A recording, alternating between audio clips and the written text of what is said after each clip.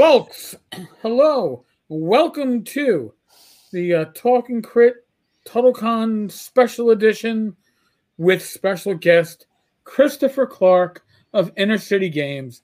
We're going to be here tonight, tomorrow night, Saturday night. Mike and I were here yesterday.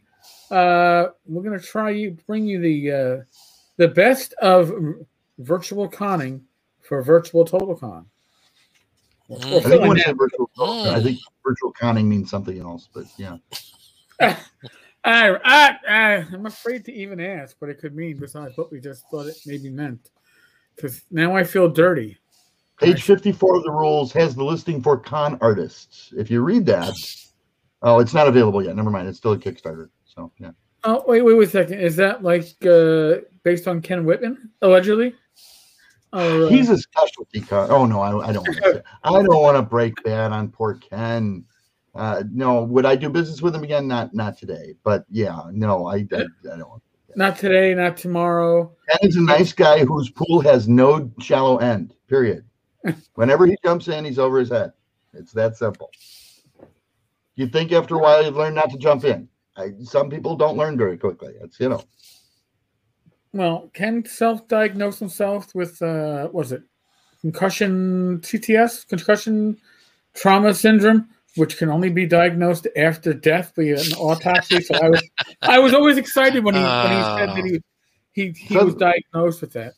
Yeah, I suddenly have a desire to not see his kitchen. I don't know. Yeah. Help me, Spock. Help me, Spock. Oh God.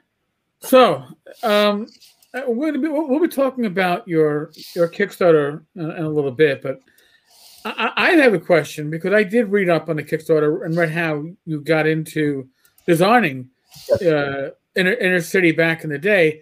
But how did you get into gaming in the first place?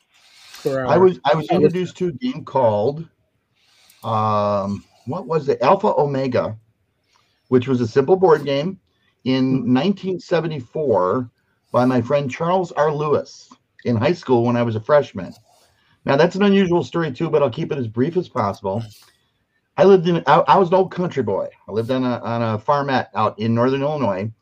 Went to school with kids that I knew for 8 years, first through eighth grade. And then the school dividing line changed for high school.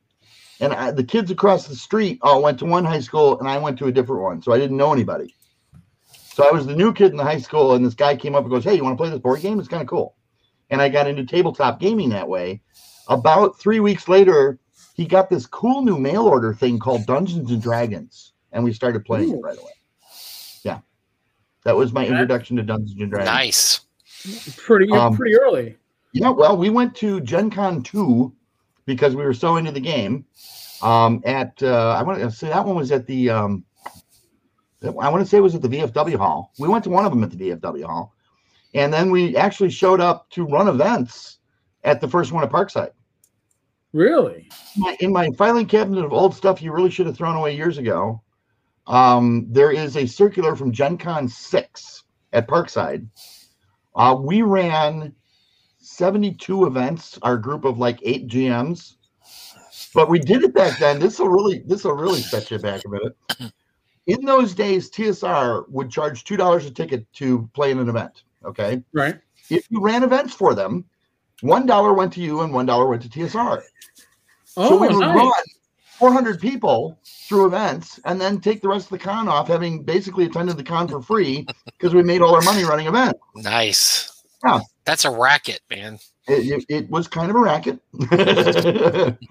And so actually, the Kickstarter game got run as tournaments back in, 1978, 9 in that era because we could run more people through it and therefore we'd make more money. Oh, Angelia popped in to say hello. Oh, she's in Skeeter's stupid small print seminar. No, he's done that like 15 times, Angelia. Just blow him off. I thought you said something else. But no. He and Zach pull that small press seminar out like it's an old violin. They just Nah, just give it a hard time. But speaking of those two clowns, we're going to be on their show Monday, so I guess we So we can't. Yeah, we shouldn't piss them off too much. So we were trying to make them too angry. Right, we got to abuse them. We'll have to abuse them on Monday when we show up. Well, but, and unfortunately now with Gold Rush games and Flying Buffalo really not being around much anymore, I might actually be the oldest small press company still in existence. Really?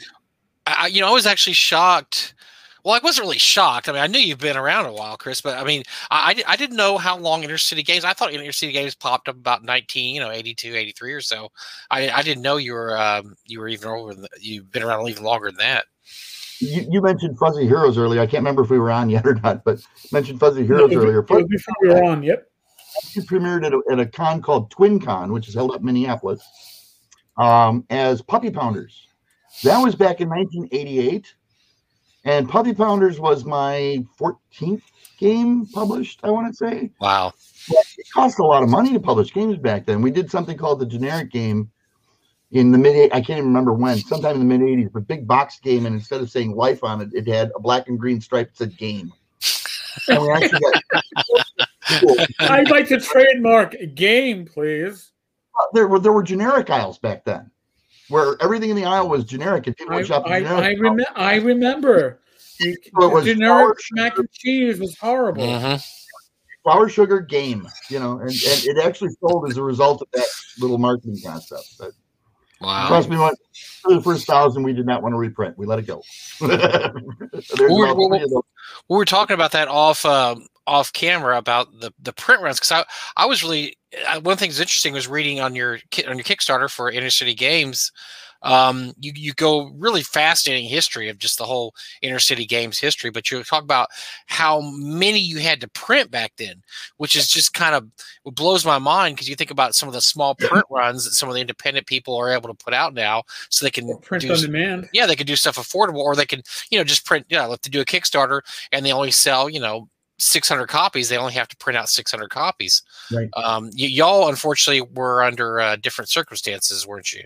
I still have in old Fuzzy Hero stock in my basement warehouse, and it's a nice dry basement, so don't worry. But the basement warehouse has approximately $48,000 worth of old Fuzzy Hero stock in it. Now, it's not just Fuzzy Heroes. We actually wrote 6 or 7 books for that series. But it was funny when I want to say it was 1990 rolled around, and I looked in my basement. I saw $80,000 sitting on shelves. And anybody who knows business knows that's the worst place to have your money invested is in inventory. Okay. Yeah. Right. And I thought there's got to be a better way. And we actually went out and purchased binders, printers, all of this kind of stuff. Now, the neat thing was it was just the start of the digital age. And they took school duplicators, like they would run your tests off and we'd all snip them. You remember? Oh, yeah. The purple ink. Put computer controls on them and actually made them to the point where they didn't have this blobby print. It was a nice, precise print, and you could run about a penny a page off a duplicator. So I still have our original Office duplicator. Still works. It's run like 12 million copies. Wow. But I think the only book we still make with it is Plastic Ships and Fuzzy Men. And we make about 100 of those a year, and that's about it. So if you need a duplicator, let me know. If you wanted to duplicator, exactly how would that work? Just if you wanted to duplicator. The whole difference between, for instance, a printer and a duplicator is the printer, of course, takes your file digitally and sprays it on there. Okay, a duplicator actually shoots a plate, just like the newspapers do when they're going to run the press. Really? Okay. But the duplicator plates are very cheap and very disposable. They're only good for about 10,000 copies, and then they degenerate. But if you're small press and you run 10,000 copies, you're probably, doing Deadlands or something. You'll make your money back. Yeah. So you've got a Kickstarter out now, Intercity Redo, and this is based on the very first RPG you published, correct? And I read it and I was like, yeah, I got to get this, because one thing I love is 70s cop shows. And when I was a kid, man, I used to get in trouble for watching stuff like Mannix and Cannon, because people don't realize how violent those shows were. If you catch them on, one of the old, TV channels, man, they're violent. They're so I loved it. As a kid, I'm watching all that stuff. Starsky and Hutch, all the classic ones there. Well, and I think Mannix was my favorite. I like Columbo a lot, but Mannix was my favorite because Mannix, he just kicked ass, man. Mike Connors was busting heads all over the place. But Beretta just screamed the 70s. And I don't think it took place in New York, but I always wanted to imagine it did because I could see those characters walking the streets of the South. Well, it's funny that the way you brought it up, Mike. You play a criminal. Normally, you play a criminal. You can play good guys too. And in fact, in about a week and a half, on one of the other virtual cons, we're going to do let's play good guys because everybody wanted to see what it was like. Okay, be that as it may, there's only 4 things in the city that are illegal.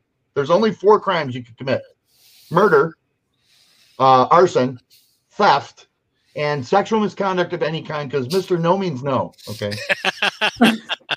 But it's funny because if you just beat somebody up and take their money, you're guilty of theft, but you're not guilty of assault.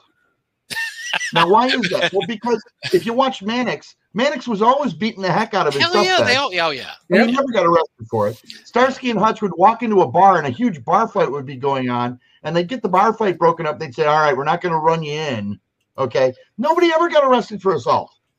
No, it was only the big 3. It was only the big 3. That was it's not illegal. I mean, So this is kind of a parody, but a loving parody of the 70s. What made those 70s cops and robbers shows great, and of course, I love the bad guys too. Dog Day Afternoon. I mean, you look at some of the bad guy movies and shows of the 60s. We do have Kojak in there. And Husky and Stark. Nice. Filthy Harry, because Dirty Harry was dirty, but this guy's filthy. Okay. you got the old Johnny Dangerously Magnum that shoots through schools. It's absolutely hilarious because you think nothing of the fact that you're killing people because that just happened continuously in those old cop shows, and nobody ever really shed a tear unless it was the hero that got shot. Right. Mannix probably killed 2 bad guys an episode, and we're talking over a period of 2 or 3 years. And I don't think Mannix ever went before a board saying, "Look, you're a private detective, man. You can't be shooting guys on the street like that." He never had an issue, So I guess your game has that kind of zeitgeist. Say, "Hey, this thing just happens. I mean, people just get shot." It's the old Arnold Schwarzenegger. Yes, I killed a lot of people, but they were all bad. So it's coming out. It looks like, and Eric and I are both in. We saw it the other day. We both in for $20 on that one. And so, but it looks fun. And so this is the kind of, I guess, the deluxe version because you had the inner city rules and you had 3 kind of add-on rule books. It was popular enough that we did these 3 little add-on rule books that I don't know. I don't want to take credit for it. If you put them all together, they form one picture. Okay. And I don't take credit for that. I borrowed that from Rich Tricholka from Tritac Games, okay, with his FTL series. But the idea was that then when we sold them in retail, you'd get cover out display rather than spine out display, which everybody would just go on by and not see. But I wanted to try and make it so that everything was in one place and you didn't have to flip between pages all over the place because nothing annoys me worse than for instance, I enjoy playing Rollmaster. Have you ever played Rollmaster? It's Master. Yes. It works best on. The entry charts are great. If you said you have an extra hour to roll and have your character. Play it on Fantasy Grounds too, and have the integrated charts into your interface. It's great, but otherwise, it's a long slog of a system. It's a bit of a task. Yes. Yeah, and I wanted to try and get it out. I'm better at writing games than I was in 1978. I am. That's not a really high bar, so don't get too excited. Well, so it looks like this game it's pretty close to funding here. I'm about $140 away from funding, but I'm really excited about it. I love. There was a game that came out of. Oh, I'm sorry. Go ahead, Eric. Sorry, I'm just looking at the Gnarly's Angels picture that's right on the screen right now. And I swear to God, if that doesn't make you want to buy this game, those nothing will. Those crime-fighting grannies are in the game, as well as Oh, the God. B Squad, which I don't think you do have a picture of. The B Squad are the guys who show up in the van and take 100,000 shots at the enemies, but no one ever gets hit. So the A-Team, you got an A-Team parody in there too. A-Team, Great. of course, Okay. would be something B less than a Squad. parody. That would be infringement. So no, it's the B Squad. But yeah, Okay. No, that's with Mr. Z. Yeah, the A-Team was great too because you're right, because they had automatic weapons, yet nobody ever got really got hurt. The cars would roll 4 or 5 times, and everybody's like crawls out, and they're like, "Oh man, okay, I surrendered." Yeah. Like nobody got hit with shrapnel. Come on, nobody got a bullet anywhere. But yeah, that's I'm excited. I love. I don't know if you're familiar with Spirit of 76, which is a fun little role playing game that came out a few years ago, and it was based on, I guess, I don't know, kind of the blaxploitation movies of the time, plus a lot of the 70s type stuff. That was a fun game too. So I'm going to put this alongside of that and have I'm going to have a 70s game night where we're going to. I don't know if you noticed, Eric, when you saw the bar picture, the big advertisement in the bar is drink booze. So it's not a terribly serious game. By the same token, people often go through more than one character on their first outing. Sometimes more than 5 characters on their first outing. It is an eye chart. That's things good. happen. Yeah, things happen. Well, we have a rule in there that if you die with your initial character, a unknown brother shows up. Your evil twin shows up. As long as the rest of the party does not take the turn in between to loot your body. Because, yes, those people that you thought you were running the streets with actually aren't your friends and will loot your body if it means making a level. So, yeah. That happens too. That happens. Yeah. Dude, I think I'm in for 24 because I wanted the complete starter set. Oh, there you go. There you go. Well, I'm always in for at least 20 on a fun game like that because I what can I say? I love the 70s. I was a kid in the 70s. We're about the same age, Chris. I think you're a year older than me. I just turned 58, so we're right. You're younger than you. I don't turn 58. Whoa, hold on. I'm actually older than some. Oh my gosh. Oh, yeah.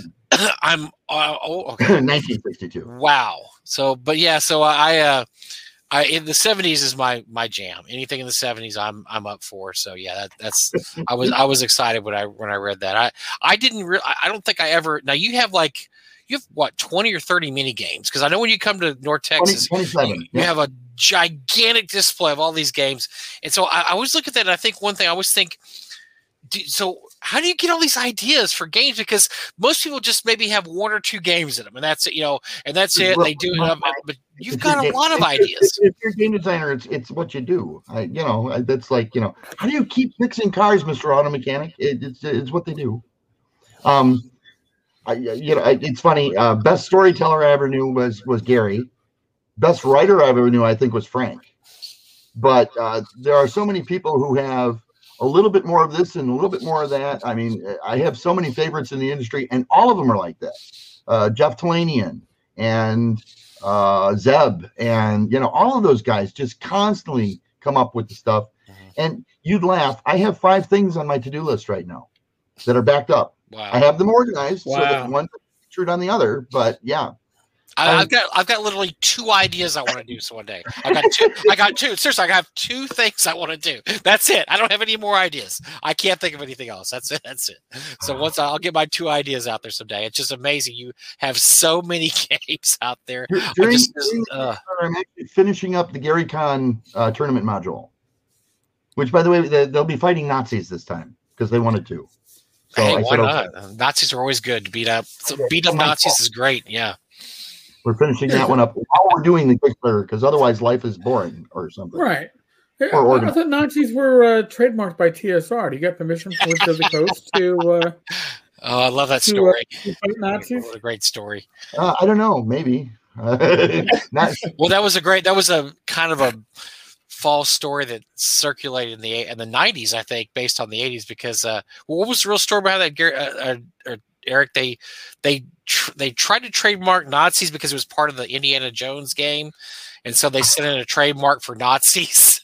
and so they got the rep that, man, these guys are so mercenary. They even tried to trademark the name Nazis. So that was kind of a actually Luke and Turbo, who I think you both know. Okay, came to me and they said, you know what? Everybody loves killing Nazis. Let's get out of the desert with this one and let's kill some Nazis. I was like, okay.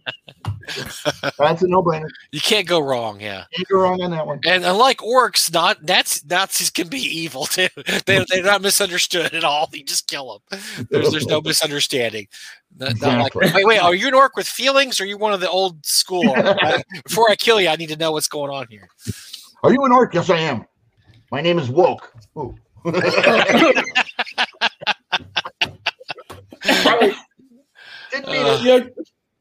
Oh boy, we won't even get to that tonight. We love Walt. We love Wizards of the Coast because every other week they do something really, really dumb, and Eric and I get to talk about it on our show. So we God bless them for keeping up just doing something weird every couple weeks. And we get to talk about Wizards of the Coast even when one of their people is watching us live, which is kind of like, oh shit. Yeah, Kurt Gould's in here sometimes. We like to give him a hard time too. So one of them is watching us live. I don't know these guys. Yeah, come on. We might want to work for WotC someday. I don't know what these guys are talking about. I have no clue. No clue. Well, so I don't think I met you, Chris, until you actually came to North Texas. I knew you from online, but I don't think I met you until you actually came. And one of the reasons you came, so there was a company named Eldritch Ent that was around for a few years. It was you, Tim, Jim, and Frank. Yep. And so Frank was actually Harold originally too, but Harold didn't really ever do anything, so he kind of dropped out. So they the first year everybody wrote something, and they came to the con. They didn't bring any material. They didn't bring anything to sell, and so we're like, okay, do y'all have any Eldritch Ent stuff? Like, no. So the next year we got Chris to come, so Chris could actually bring stuff from Eldritch Ent to sell. They were not okay. With all due respect for Jim and Frank and Tim, one of the three of them were going to pack up stuff and send it to the show. True, that is true. Take it in their luggage. They were like, "No, we don't do that. We're the talents here." You know. Okay. Yeah, but you got talent, but you also need the guy that's going to haul the boxes. You can't just have the talent. So and then of course Douglas was shocked because he's like, "You're driving down?" I said, "Yeah." Well, why? Oh, because I'm going to bring the company. No, the company only has like 8 things out now, Chris. I said, yeah, but I have another company. So he wasn't had the same as how do you run 2 companies at once? And well, Frank's running Eldritch. It's okay. You know, yeah. Well, the drive now that's another thing about you too, Chris, is that you make the drive every year with your wife and sometimes your daughter, and I've made the drive many times. Zach and I have made the drive. Now we do a 2-day affair. We'll stop at Kansas City the first night, either there or back, and then we that's kind of the middle point for us. But I don't think it's a bad drive at all. And people have just like, you drive here, that's crazy, but it's not too bad now at all. As you break it up to 2 days, it's actually quite a pleasant drive. Well, and you're coming up in Doug's Hotel on Wheels, right? Because Zach and I, we usually rent. No, yeah, that's right. Because Doug has this gigantic. Is that an Explorer? What? I mean, it's like you don't even feel like you're driving. You just sit there and you just let. Oh, this stage, we're all outside. You're doing this. You drive with one finger. Yeah. Wait a second. Yeah, they're coming. No, Zach and I usually rent a pretty nice car when we go up there and to Gary Con or Gamehole Con. So, but it's pretty. We get something pretty nice. We usually try to get heated seats because that's the one luxury we allow ourselves is because it's so freaking cold up there. But it really is a beautiful drive, and I'm surprised more people don't make the drive. I mean, I know when you're older, sometimes it's tougher to drive, but you're pretty much a gearhead though, right, Chris? Oh, yeah. You like driving. You like cars. I love driving too. But I'm not a gearhead. I have always just drove a car that ran, even when I was a kid. I just never got into it. So I'm always fascinated by somebody that's just really into cars. Now, where did you start getting interested in cars? 1977, when I was first able to drive, my Pontiac Le Mans blew a power steering house. and I had the garage fix it, and it was $80. And I went and I was like, $80 because that was a lot of money back then. Oh yeah. And I walked into a parts store and found out the part cost $19. So now I'm getting a little upset, right? And all of a sudden my power steering starts making noise again, and I have no idea what the noise is, but I get in there and look, and cars that old, you can intuitively figure out how they worked. Okay, at least from my perspective.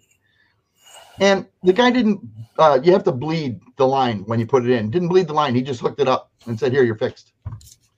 And I thought to myself, I could have done this wrong 3 times and still saved money, with the 4th time having been the right way. And I started doing car work, and I just started fixing my own car. So what do you own now?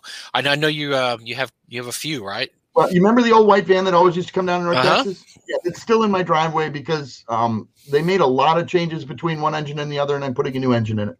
But it's still not rusty, so I have 2 mid-60s Barracudas in my garage. Barracuda is such a sweet. And I'm gonna. I have to. They're completely empty. There's no drivetrain of any kind in them, so it's bottom up. But on the bright side, I can update them because I like things like front disc brakes. Mid-60s Barracuda has 4-wheel drums, which are horrible. No, it's going to have a slightly more modern front end that I'll take out of a Dart or an Aspen or something and just slide it in there. But you gotta know a little bit more about what you're doing. But yeah, it's not as difficult as it sounds. Now was the Barracuda muscle car? Was that considered a muscle car back then or not? I can't remember. It was originally in the mid-60s. The Barracuda was produced. It looks like a Valiant, actually, and it was produced to be competition for the Mustang. Which it really wasn't, by the way. The Mustangs were better. They weren't better built, but they were better cars. Anyway, they were cheap. I got them for $1,000 for a pair of them. So nice.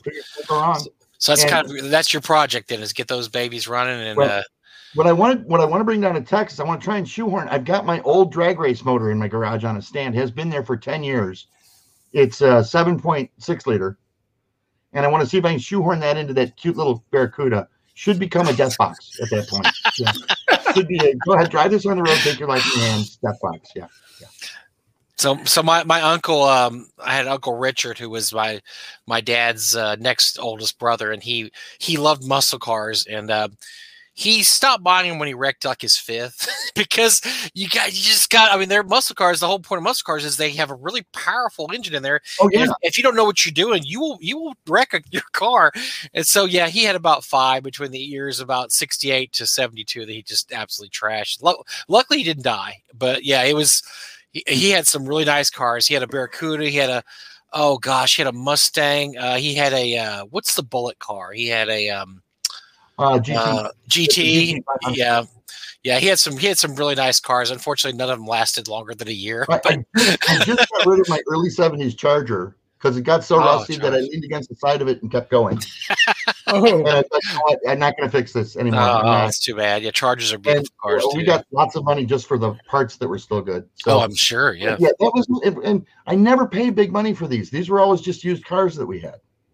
Do you ever have that dream? Because collectors always have that dream. You walk into somebody's garage sale and there's a whole bunch of orange B3s or something. So do you ever have that dream that you go to somebody's garage, they go, I got this old car, I just want to get rid of, and they roll it up and there's just like, oh my gosh, like a actually I had that reality. Oh yeah, well tell us that story then. I'd love to hear that. Yeah, you want to laugh? I had a guy when we still lived in Illinois, outside my farm.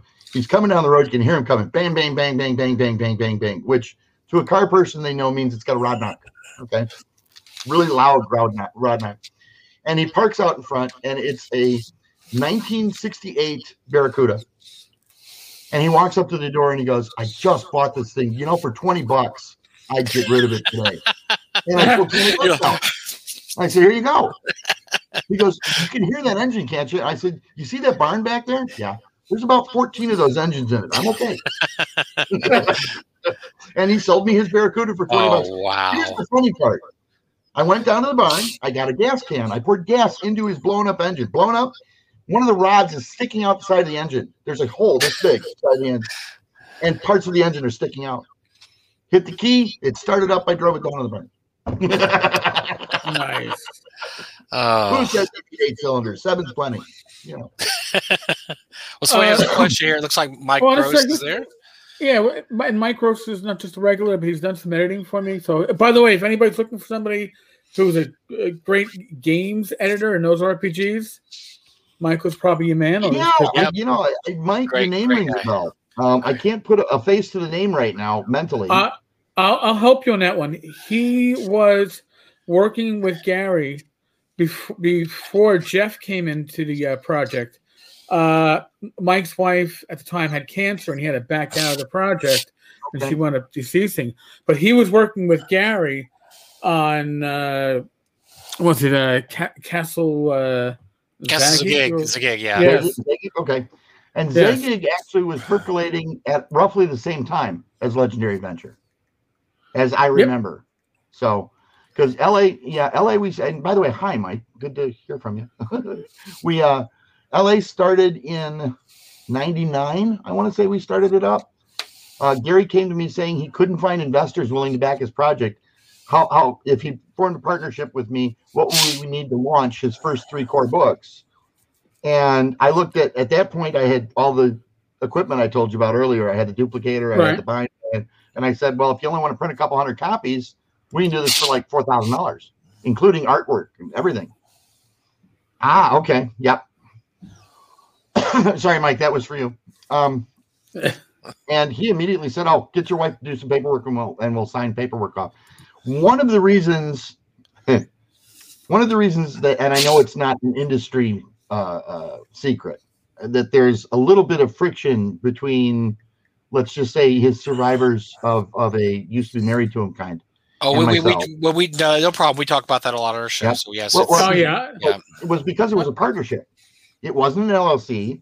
It wasn't a sole proprietorship where I worked for Gary or Gary worked for me. It was a partnership. So we both owned everything that came out of LA. Now, I don't claim any rights to LA, so don't get me wrong. That's entirely Gary. But some of the stuff we did together, I claim some rights to. Anyway, like the entire Chronicles of the Legendary Earth. Because that's not all Gary. Gary gave me one book, and I said, this reads like an encyclopedia, Gary. And by the way, he was a regular guy. You could talk to him like that. He got a little upset. And I said, no, watch. I said, I'm going to do the first book for you. I said, we're going to break this out into a series of 5 books, and we're going to put a little more meat with the potatoes. And so we put in rumors and legends, and we put in the so-and-so king has eyes for the such-and-such queen of so-and-so, and all of these politics and things. And he read the first Legendary Earth book and said, you're right. I like this a lot better. Don't just send them to press. Let me see them first, but go ahead and do your thing. So there were actually supposed to be 5 Legendary Earth books. I think we got 3 of them into print before the whole thing blew up. So, and unfortunately, because they're connected to Gary's name, they're all out of print indefinitely, I guess. Not necessarily indefinitely, but I'm not going to give them away, and they don't want to pay me for them. So. No, I hear you. Well, you should. Yeah. You should own your writing. So yes. Yeah, I mean. And those were good books. I actually owned the core 3, and then I owned a box set from Troll Lords. Okay. And did you get the Legendary Light? No. Because I thought the box set, did it have the Moonslaves adventure in it? You know, I have 2 box sets, and one did not come with the adventure. One did. I got them in eBay, so who knows? Yeah, well, and I gave the rights to the Troll Lords, but I wrote that adventure. Oh, really? Because there weren't a ton of people writing in LA at the time, so yeah. And Troll Lords and I get along great, which is why, for instance, Warden went through Troll Lords, because I've known Steve forever. He's a salt of the earth kind of guy. So. Yeah, that was another recent project. That was the latest version of the Warden. That was actually one that I was busy with things going on. I don't know if I backed that one, but that was that was you, Jim. Who else was on that project? That was pretty much Jim and I. They redid the layout because I'm not a layout guy. They're redoing a bunch of the art because I'm really not an art guy. But yeah, Jim and I basically finished the book with excuse me, some significant editing work done. Especially, I want to give a shout out to Scott. No, Scott that edits all the stuff with us. Scott Swift? No. Scott. I'm sorry. No. Scott. I want to say Macintosh, but that's not right. Give me 1 second and I will look. Apple. Macintosh. Now you're just being silly. Yes. I'm trying. Well, you know. Pilgrim? Scott Pilgrim. No, wait, that's different. That's a different one. Yeah. That's a different one. There's a lot of Scott. Well, now when's that supposed to be finally out? The latest. They haven't shipped it yet. And don't worry, I don't have my copy. I have the copy that I did ahead of time to show everybody that just in case something like a protracted release on it happened, it wasn't Jim and I who hadn't done the work. That's kind of why that original book. And I know Doug showed you his. Mm-hmm. Doug has that original with just the weird looking ship on the cover. Right. But I sent those out just so that everybody would know that we'd done our thing. Where are the Scott edits? Well, I'm a huge Metamorphosis Alpha fan, huge Gamma World fan. So I'll end up at some point purchasing that from somebody. I have no doubt too that the layout when it's done is going to be worth the wait. But yeah, it was. You know what? I can look right there. My last purchase of Gamma or Metamorphosis Alpha was Epsilon City, and I got it. It's a gigantic book, and then I realized I'm never going to use this. It was an aspirational purchase. I put it on my shelf. It looks great. I'm like, maybe I should lay off the Metamorphosis Alpha for a while because I have a room full of that. Yeah. Oh gosh. You'll think it's funny because it all started because I took Jim to one side. Now I'm sure you guys have played Gamma World, Metamorphosis Alpha. Most people prefer Gamma World. I'm one of the few that preferred Metamorphosis Alpha, and I will explain myself. Metamorphosis Alpha had parameters to it. In other words, it wasn't a universe expansive area to explore. It had actual walls around the universe you could explore. And so as a GM, you were in better control of the world than you are in Gamma World. But I don't think MA ever took off, and I told this to Jim, because they never supported it. Uh-huh. Right. Well, how do you support something like that? I said, that's a no-brainer. The center of the entire game is the ship. Why didn't you guys ever do the ship? Scott McKinley. Yeah. I'm sorry. There we go. Oh, Scott McKinley. Yeah, I know you're talking about. Yep. Yeah, and he is the most incredible editor I work with, honest to gosh. And I have no qualifiers to put on that. Just flat out, yeah, he's the best. Be that as it may, I said to Jim, if you guys had just done even one level of the ship and put it out there, this game would have sold so much better. Oh, Chris, I don't think you understand Metamorphosis Alpha fans very well. So we do the book mostly as my way of showing Jim that I knew what I was talking about. It was all just a fight between Jim and I. And then, and a book resulted. A massive whale-killing 700-plus page book, 682. Well, I'll tell you something, Chris. I used to play Metamorphosis Alpha with Gamma World rules, and so I have a story when I got the original when the reprint came out of Goodman Games of Metamorphosis Alpha. I thought it'd be fun to run a game using the original rules. Right. And so I'm sitting there, and I have this scenario I always run. It's a Metamorphosis Alpha scenario. I've been running it for years. And it's one of those coming of age scenarios, and you have to go here and do this, and you get mutated, and all those things happen. So but I always used to run it with Gamma World rules. So I pull out the Metamorphosis Alpha rules, and I'm running it, and I get to a point, and I'm like, wait a second, and I look.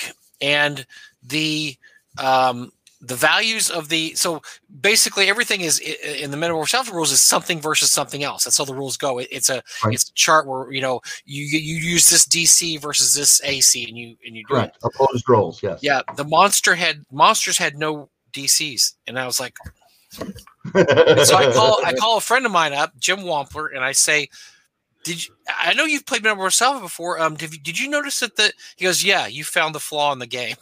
It's like, what? It's like, yeah, it originally came out and they forgot to put DCs for all the monsters. He said, just wing it.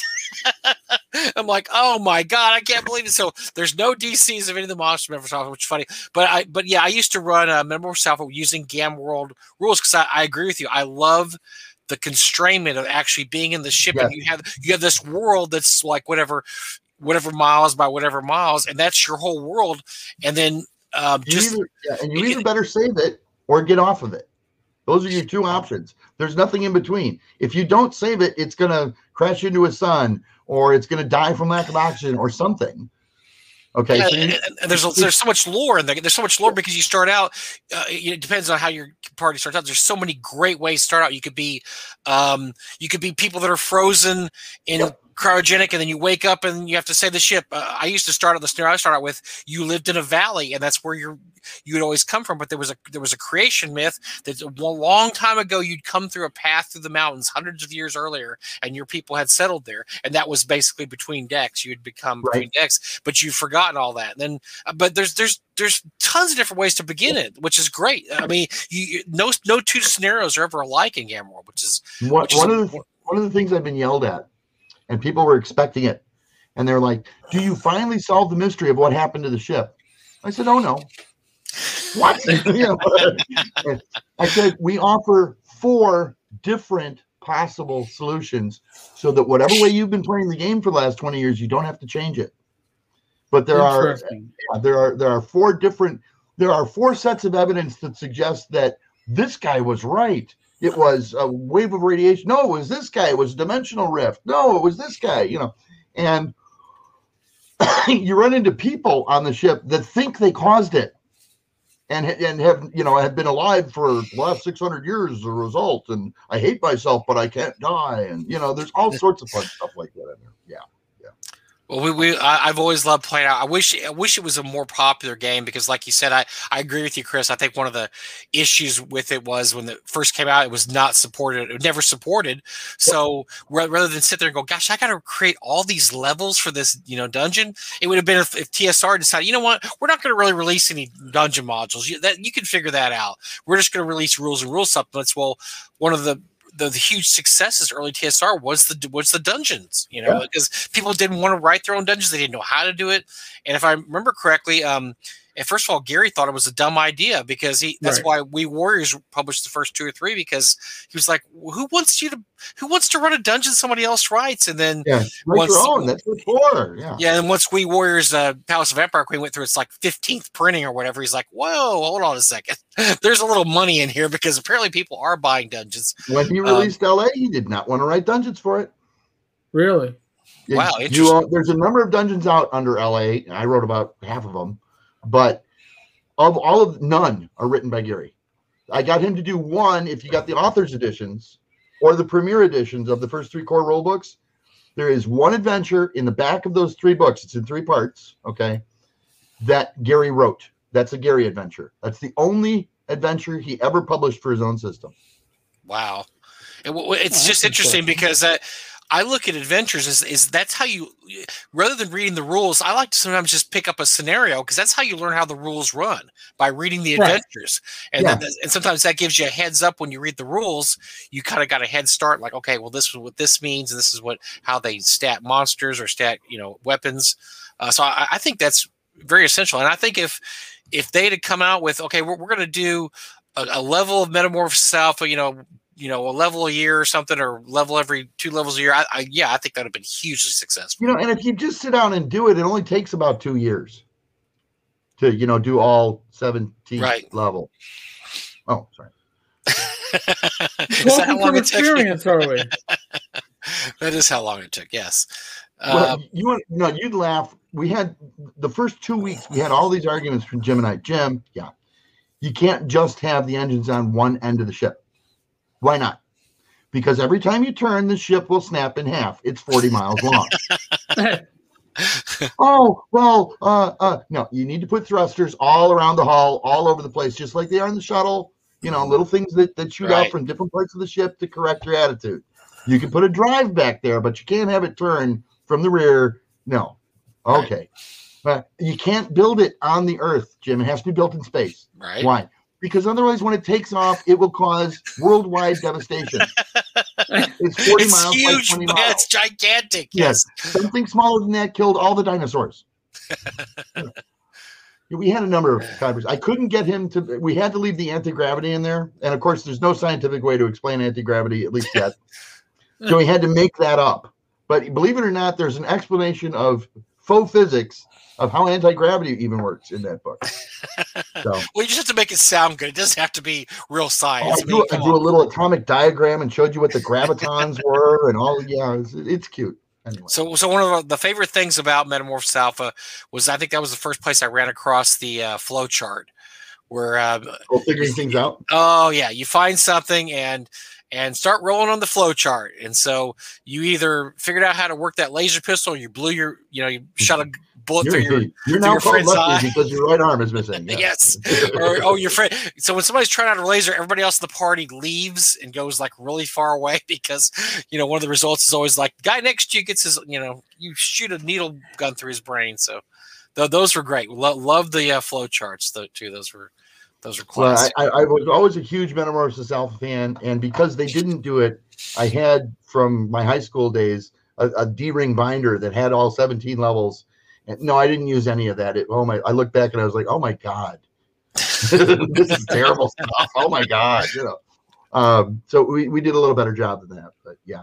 And it's funny. It's about, to me, especially in adventures, especially when that's a source book, but it's filled. Believe it or not, it's a source book filled with probably 200 ready-to-play adventures, and another 2,000 adventure springboards that you can write the adventure for. Oh, wow, yeah. But the most important thing in any of that is wondering, well, why is it like that? Okay, great. You've got a mutated badger on the shore of this river. Why doesn't he walk away when you shoot lasers at him? Why does he want to stay and fight? What is it that keeps a mutated badger on the edge of a river? And it's not hard to put reasons behind it. Well, because his girlfriend lives at the hole just down the river, and she's going to come by when you're shooting at her boyfriend and not be happy about it either. Right. So, if you don't put whys in there, to me, it's a monster and treasure list. And yeah, any idiot can do a monster. There are 9 different auto-generating monster and treasure lists already available on the internet for free. Right. But they don't give you whys. They give you just monsters and treasures. So has everybody here seen the movie Pandorum? Eric, have you seen that? Excellent film. Yeah, that's no, but fill me in. It's Metamorphosis Alpha. It basically. Oh, okay. Well, I kind of spoiled the whole movie for you by just telling you that, unfortunately. But yes, it is a. It's a great wonderful ending part. No, great movie. It came out about 2008, 2009. It's been out for a while. I had heard about it because somebody said they ripped off Jim Ward, and then Jim Ward very graciously said no because I ripped off Nonstop or whatever. Yeah, whatever. I wouldn't get that far. Yeah, he was like, I cribbed ideas from movies, so books that I read, so it wasn't like they just stole from me. But yes, it's probably the best Metamorphosis Alpha movie we'll ever get. So give yourself a time when you can see that, rent that, Derek, and watch it. It's very good. Very good. There was a Pandorum 2. I didn't know that. Now I've never seen Pandorum 2. Pandorum 1's great. It's got some pretty good name actors in it too. Quaid? Yeah, Dennis Quaid was in it. Ben Foster, I think, is the other main character, the 2 main characters, but it's about a generation ship and things that happen to it, and a guy gets woken up early. It's really cool, it's very good, very, very good, very well written movie, very fun, and it's very much the spirit of Metamorphosis Alpha. So, and speaking of which, Jim and I have one last. You remember the whole Dark series from Eldritch, right? Dark Outpost, Dark Visitor. Those are very good. I love those. We have one more Dark that is number 3 of my 5 on the list right now. So those are really good. I want to do. I don't remember how many there were, Chris, but those were great for any science fiction game. Yes, really. Well, and that they were written that way. Mm-hmm. No, I'm not going to presuppose that they're always great, but yeah, they were written to be multi-platform adventures. No, the one that's left is Dark Legacy, and it's about why scout ships just every once in a while disappear when they're doing surface scans of the Dark Colony, and they just disappear from radar and are never heard from again. And Fleet, of course, thinks that someone's stealing them, and so they hire you to figure out what's going on. Yes, Dark Legacy, soon to a theater near you or something. I don't know. Yeah, I played a game at a convention once, and it was sci-fi, and I realized about halfway through it was Dark Outpost. I'm like, this sounds so familiar. I'm like, oh, it's Dark. Didn't use the plot, but he used the floor plans. Everything was so. They're useful when it comes to using them for a science fiction type role playing game. Very, very, very useful for anything like that. John just mentioned in the comments that T1 was my favorite of the early adventure modules because it is so loaded with reasons why things are the way they are. At the time, I think it's a masterpiece of its time. I could play T1 15 times and play it different every time. Well, we talk about one of the things we talk about, Eric and I, we talked about actually yesterday too, was the touchstones in our hobby, and that's back when you had touchstones because there was so few releases of anything. When you went to a convention, I mean, we just told the story 24 hours ago. You went to a convention, you go, hey, what happened to you in Tomb of Horrors? Everybody knew what you're talking about. Everybody played Tomb of Horrors. Everybody knew. Village of Homewood, did y'all kill all the villagers there? And did you fight the druid? Oh, yeah, we did that. We all did that. So everybody knows that. And nowadays, there's just so much product out there. You don't have those touchstones of the hobby. You don't have, everybody doesn't say, well, I played this, because there's just too much out there. No one will ever play all of the different stories in the Warden. There isn't time in a lifetime. There you go. That's good. That's kind of like, so Mega Dungeon in Space is what we're looking at. That's awesome. Pretty much, yeah, pretty much. Although it is meant that you can just flip it open and start playing. You don't have to prep. There's about 200 of those adventures that are just nested in there. Just thumb through the pages till you get to a spot where it's like, oh yeah, this reads like an adventure. It must be. Oh, well, I'm definitely going to pick that up eventually. I'm going to get my Metamorphosis Alpha campaign roll. I ran Mike and Liz Stewart and a couple other people through my beginning scenario, and they enjoyed it enough to where I'm like, I need to bring this to convention and run this. So I don't know about that, but people that are afraid to publish. Jim might beat me up because I think he owns all the rights to Metamorphosis Alpha. Jim owns all the rights to Metamorphosis Alpha. I can't publish any Metamorphosis Alpha stuff. He'd take me out behind the woodshed. I'm not even going to go there. Shadtar brings up a point. When people say now they play D&D, they're playing RPGs. It's the Kleenex. It's the Xerox. It's become a generic term for a role-playing game, which is really interesting. Yeah, it's Xerox. Yeah, because Xerox is a product name, but it's also Kleenex. But it's also public domain now. Yeah. Right. So D&D does feel and you're right, Eric. I'll talk to people and say, oh yeah, do you play? Oh, you sell D&D stuff, and then they'll start talking about Call of Cthulhu. I'm like, well, you're talking about Call of Cthulhu, but I understand where you're coming from. It's a role playing game, and it makes sense to call everything D&D. I still play first edition when we play fantasy. I'm hooked. I can't help it. No, I don't play. Listen, I play Swords and Wizardry, but it's only because Swords and Wizardry is the modern rule set that plays like first edition played when we played it. Yeah. No weapon speed, no segments, no weapon versus AC adjustment. And on the other side of it, there's no restrictions. Right. My character wants to climb a tree to see what's going on. Oh well, we don't have a climbing roll. Where's your tree climbing skill? Yeah. Wait a second. It's in the Wilderness Survival Guide. Hold on a second. Yeah. Page flip. Now my group, we still play second edition because we have all the books, and to us, second edition was basically house ruled 1E, and it always gets a bad rap because it has what do they call them? The little skills you have to learn. Like, oh, there's a skill for like cooking. Like, well, you don't know how to cook. Well, no, it just means you're doing something that you wouldn't normally be able to do. It gets a rip for the splat books and the kits. Oh well, no, that was for the win. And I just got mad at TSR for all of the reprint material. They're yanking $35 a book out of your pocket, and my fighter's handbook has half the reprint material from the player's handbook. And, So I never got heavily into second edition because of that. It's funny. I can play and enjoy the heck out of 3 and 3.5, but I can't write for them. My brain does not work in 3.5. Well, Steve Winter let us in on one of the conventions. Let us on the secret of the handbooks. He said that because we said, well, why did you end up with all these crazy? You had the fighter's handbook and the thief, and you end up with these crazy classes. He goes, we never play tested any of those. we would just assign a book to somebody like, okay, you're doing the Book of Druids, and they would have to come up with this whole book, and so nothing was ever play tested. That's why the splat books are just terrible because there's no balance. I actually stopped buying TSR product after Unearthed Arcana. Later, somebody showed me one, and I picked up a secondhand copy of Oriental Adventures, but that was it. There's some. We started playing about 78, so I played a lot during the second edition. There was some good stuff, Chris, but it was mostly you had to look for writers. Night Below. The Forgotten Realms stuff was good. Some of it was good. Stuff that I just didn't feel I needed. The rule supplement stuff's over the top, but Night Below is a very good box set. It's by what's the guy's name? I want to say Carl Peterson. I can't remember the name. Carl Sargent. Sargent, who did some work for TSR, and he was from Warhammer. He did some kind of dark stuff, which was not very, it wasn't big in TSR back in the day. But Night Below is a good box. So there's some things that count in the 90s, but there's a lot of fluff, fluff that it's just trying to take money out of your pockets because it's the monster, right? You got to feed the monster because the perfect game is you come up with a version of it. And we're through. That's it. We did it. Okay, there you go. Play our game. And they did stuff like Ravenloft and whatnot. Okay, I bought a Ravenloft set, but I didn't buy it because I wanted new Ravenloft rules. I bought it because I wanted the world of Ravenloft.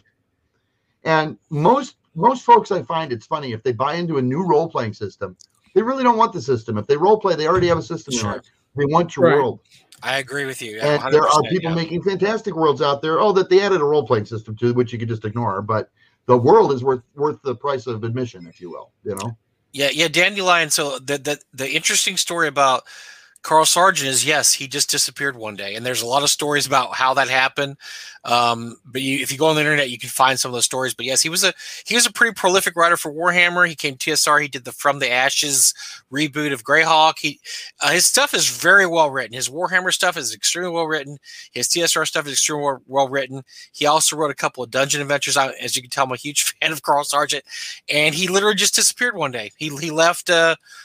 Just some people say he got in a plane and flew to England or did something, and that was it. He was out of the hobby, didn't say goodbye to anybody, just took off. And people, I think they said later he became a professor teaching something in the UK, and that was, I guess he just got fed up with the life and jumped into his Barracuda and drove off into the sunset and said, "That's it. I'm through with writing RPGs." But yeah, that was a very interesting story, the Carl Sargent story. Chadzo just put up that they overprinted. They did, and it's funny. You remember what was it, about 89, 88, TSR started running out of money. And I mean, by 1989, there was a point in there or 88, you couldn't even get character sheet packs from your local store because TSR was releasing nothing, and because they were broke. Right. That's when I got to know Gary Gygax, because I looked at my then partner, the guy who was helping me with Fuzzy Heroes, was Robert Bigelow, that used to write the miniatures column in Dragon Magazine, Through the Looking Glass. And he's still around, by the way. He runs a game store. and a lot of people think it's the game store that's in KODT, but let's not go there. Anyway. So I told Bob, I said, if I'm going to write adventure modules, just because there aren't any out there, I said, nobody knows me. I said, let's see if Gary's doing anything. He knows me a little, and maybe he'll want to work with me because he's not making money right now either. So I called Gary Gygax. I called him on the phone. He said, "Do I know you?" And I said, "Yeah, we played a couple games together at Gen Con." "Oh, yeah, you're that little pop gun fart kid." I said, "Yeah, that's me." and I said, "I'm writing a series of dungeon modules, which are the Challenge of Arms, Ritual of the Golden Eyes, Castle Wolfmoon series." And I said, I've got $400 or $500 I could throw at you. Would you write one of these modules with me? He said, "Yeah, as long as your check clears." And so we started writing together. And we actually got to be very good friends writing Challenge of Arms together. I'm not going to go into too much detail, so don't worry. We shared similar political viewpoints. We liked the same kind of women. We drank the same kind of booze. We smoked the same kind of cigarettes. Be that as it may, we started working together. And it was when Castle Wolfmoon was finishing up, but hadn't been finished yet, that he approached me with Legendary Adventure. So the reason there's a Castle Wolfmoon, but it's like some of the most famous vaporware of the industry, is because it never got finished because we shifted to Legendary Adventure instead. I am planning on, that's number 2 on my list right now, is Castle Wolfmoon. So the Ritual of the Golden Eyes and the Wolfmoon series were interesting because I remember when they came out, you had like little picture books and stuff, which I don't know why more people didn't do those. Those were actually really. I borrowed that from S1, from Tomb of Horrors, where they had the pages in the back. Why did they do that more? I love that. I don't know why TSR didn't do that. Yeah, and I always thought that was the coolest thing. You want to be able to throw the pictures out in front of your players so they can see it. Now, what's really neat, Mike, is and they're actually loose leaf in those books. The pictures, okay, but the pictures you throw out for the characters don't have things like the tripwires in them, whereas the pictures you as the GM see in the book do. So they're actually slightly different pictures that you show the characters. Nice. And yeah, people like it. I don't know. The artwork wasn't that great back then, but it's, Well, it's not bad. S3 had pictures too. I remember that was a picture S3 had book. good pictures though. But That I artwork. think Baltron's Beacon. There might be like 3 or 4 that had pictures, but I'm really surprised they didn't do that with more of their books because that was a really good concept. And I remember when those came out, The Ritual of the Golden Eyes, and the other one, I remember thinking, oh, this is really cool. These have pictures in them. And Gary Gygax has helped write them. Oh my gosh, who's this Chris Clark guy? I don't know. I've already gotten Luke, Ernie, and Alex. Although I don't have Alex in the bag yet, I have to make sure that he's happy with the contract, to agree to work on Castle Wolfmoon with me, so that on the cover of Castle Wolfmoon we could put now with 300% more Gygax. Oh, that would be. Oh, sweet. that's perfect. That is sweet. Well, you got to have fun. If you're not having fun doing this, you're doing something wrong. So, Well, getting Alex is going to be tough because he's a big Magic card guy. I don't know because he even said, I don't really play much D&D, so you're going to have to. Well, the neat part about Alex is he's a gearhead. So I've got a separate route to which I can worm my way into his heart, I guess. You know? Ah, there you go. Yeah. And he's actually a fairly talented gearhead. So, yeah.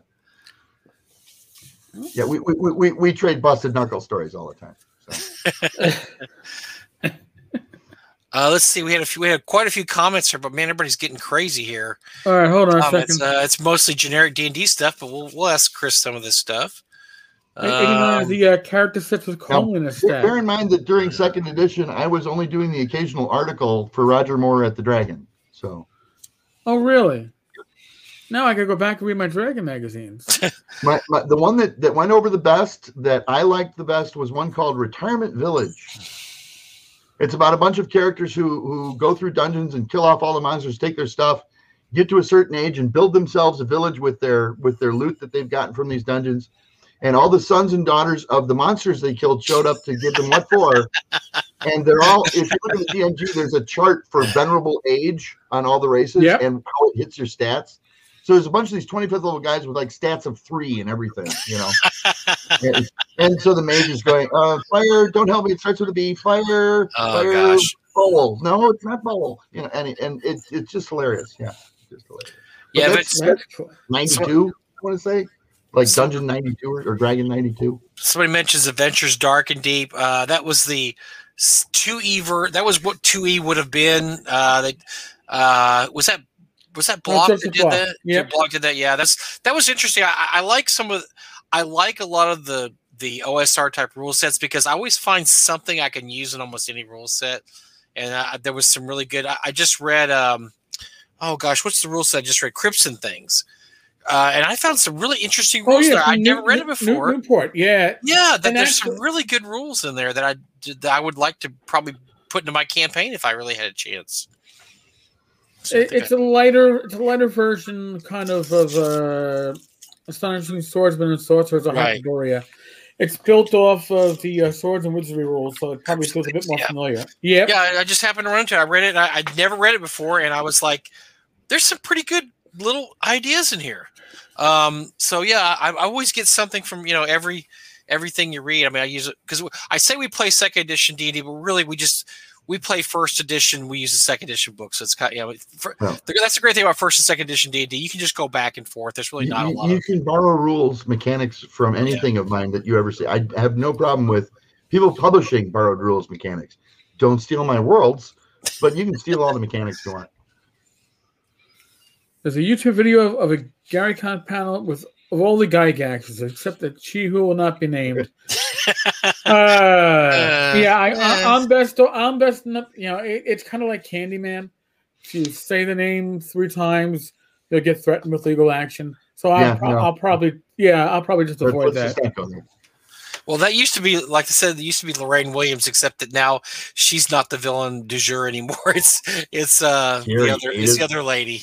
Very hated Lorraine. Oh my God, Chris. I don't think very many people liked her at all.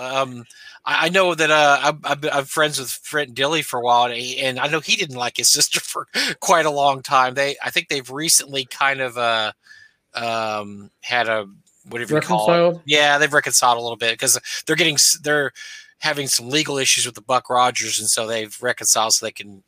Somebody's basically trying to steal the Buck Rogers. IP from. Yeah, it's a long story. He had a post on it, but yeah, he didn't. I don't think he spoke to her for like almost 20 years. So yeah, I don't think she was very well liked pretty much anywhere, and especially after the stuff she pulled with Gary and TSR. So although I did talk to somebody, an old timer who I won't name the name, who I asked him. He worked under Lorraine. I said, "What was it like?" He said, "Well, we got paid." So we got a paycheck, and I mean, yeah. No, it was funny. I was at Gen Con the year that the notice of what had occurred at TSR came through. It was actually called Black Sunday right there at the con. This was when it was still in Milwaukee. But have you heard about Black Sunday? What? Oh my goodness! Yeah.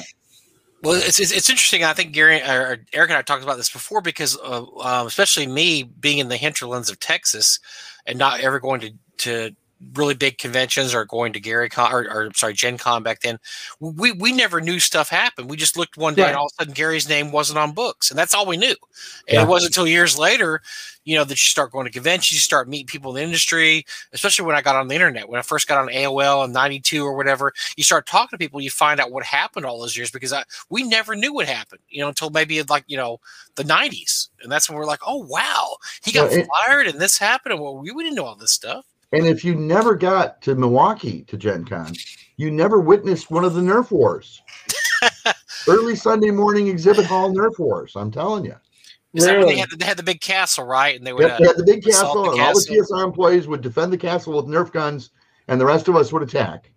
And I actually had the privilege of taking over they had the little tower that they would put like folk bands on top of and whatnot. Yeah, we actually took the tower with Margaret Weiss leading us. Yeah. And then she did the silly English Knigget speech. It was awesome. You should have been. Wow.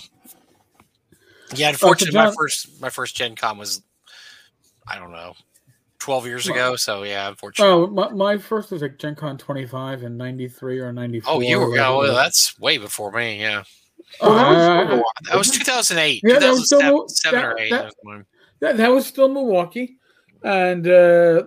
When our first cab driver found out what the hotel we were staying at and how much we got charged, actually, second cab driver, how much we got charged to go from the airport to the hotel, our driver the next morning had to drive us to Gen Con. We were like 15 minutes out of central Milwaukee. He wouldn't take money from us because he goes, "You already got screwed. I can't." I was like, holy shit. I can't screw you again. You've already got screwed. Listen, it was 3 New Yorkers sharing a hotel room. That first morning for Gen Con, it was a Thursday morning, and the streets in downtown Milwaukee were empty. We still couldn't believe it. As New Yorkers, the city's insane. And there was a homeless guy digging through a garbage pail. He was looking for bottles, whatever. And he sees us and goes, "Good morning, gentlemen." I was like, where the fuck are we? It's like we're not in New York anymore, Toto. Yeah, we're no longer in New York. We get to the corner, and of course the lights says don't walk, and it's like we look left, we look right, and we're about to walk, and then we realize, hey, that person at that corner is waiting for the fucking light to change. What the hell? We're New Yorkers. There's no there is traffic. You still go. No cop, no stop. Yeah. Right. Yeah. It's like, what the hell? Jaywalking is a rite of passage in New York City. Here, I was like, we don't want to. You weren't staying at the Hotel Wisconsin, were you? I have no clue. That's the divey one right across from the shopping mall. You know what? It was pretty divey, and it was off some kind of strip. But yeah, it was. I think the couch in the room had like some cigarette holes in it, if I recall correctly. Yeah, it was. But listen, we were out. We were out of the room by 7 o'clock in the morning with just enough time to eat a quick breakfast once we got downtown. Got in for 8 o'clock games.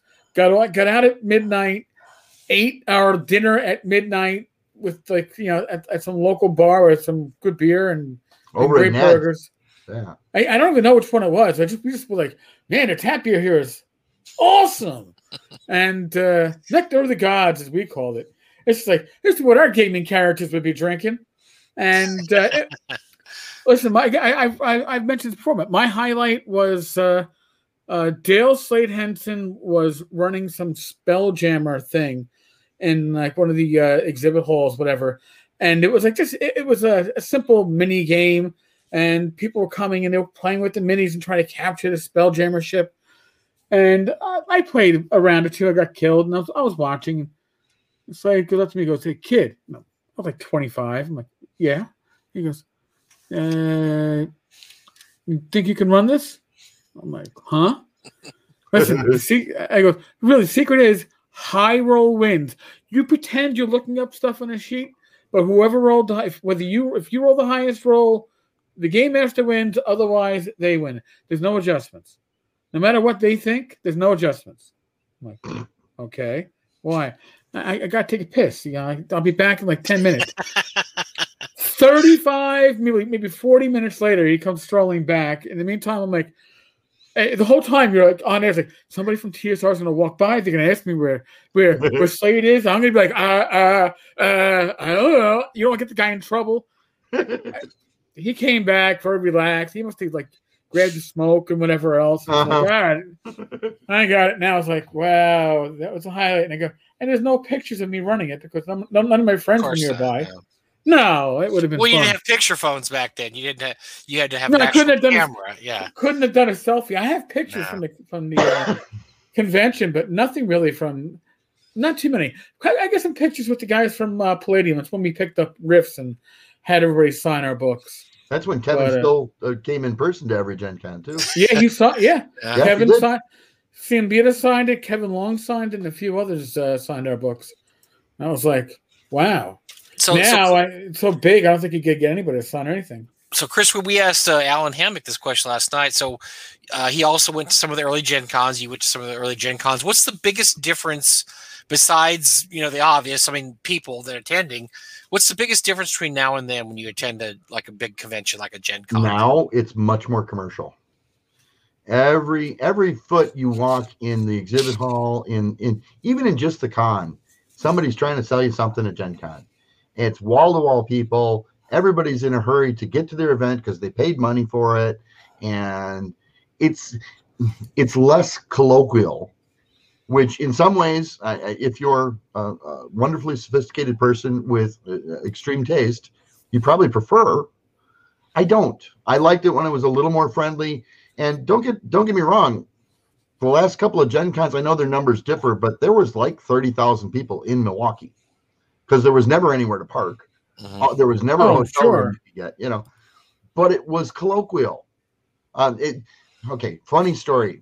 Second to last Gen Con in Milwaukee, I had come out with a game called Sports Fuzz, which, by the way, it's like Fuzzy Heroes, but you play football with it.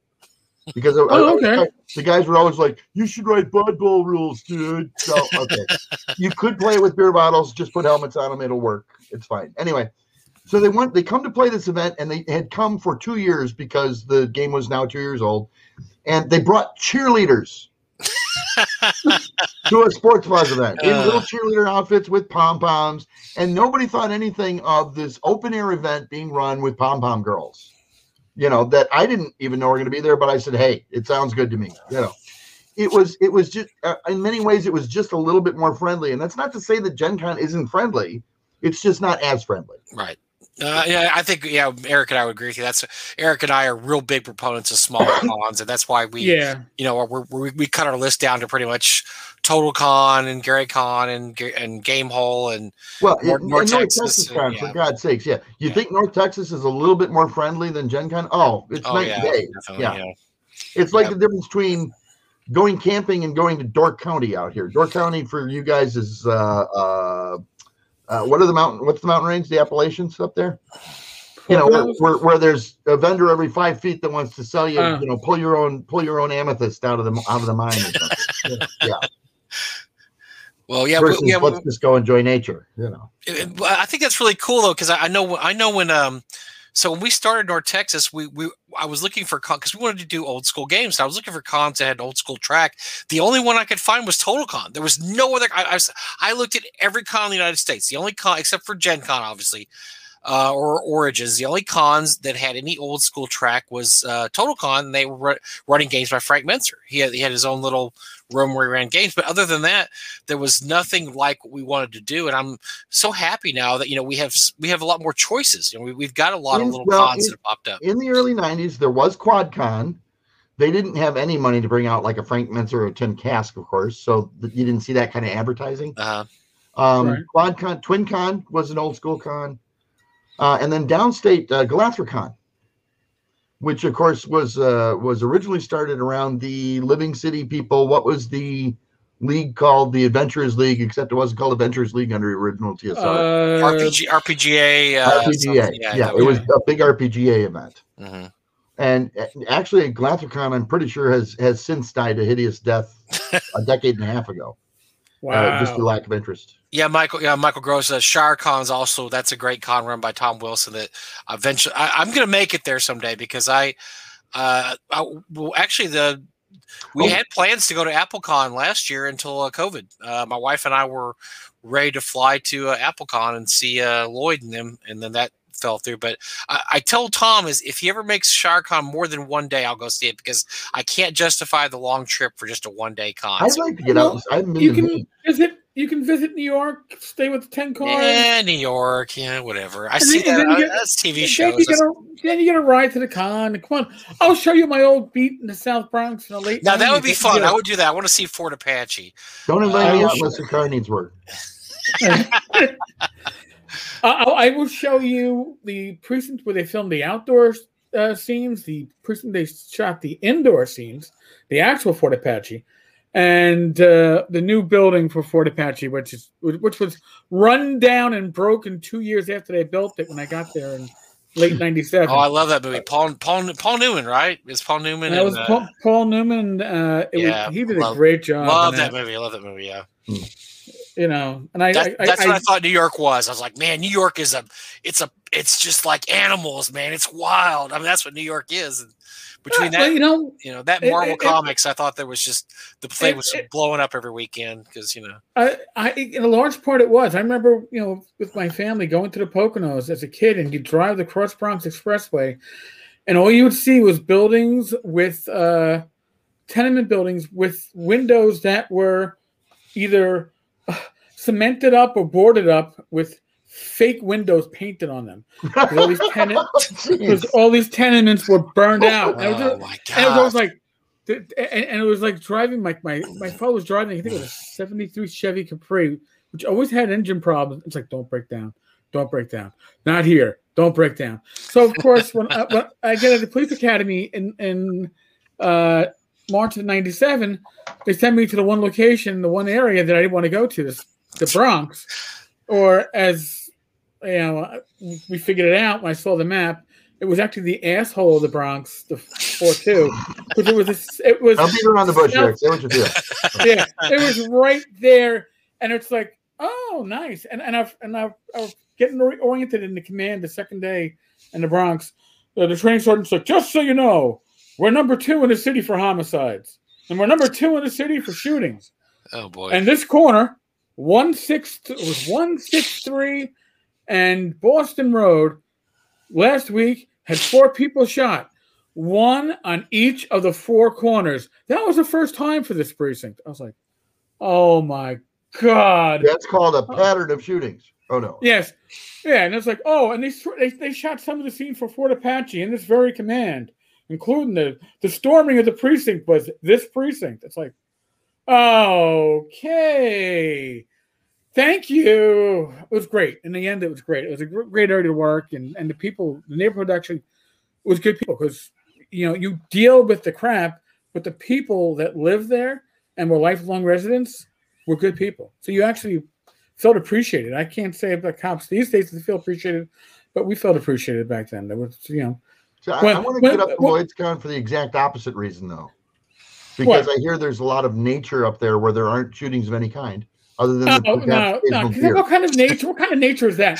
Actually, with Lloyd, I had Lloyd on the show. We were talking, and apparently the owners of the bed and breakfast, whatever it was that he had the con at, sold.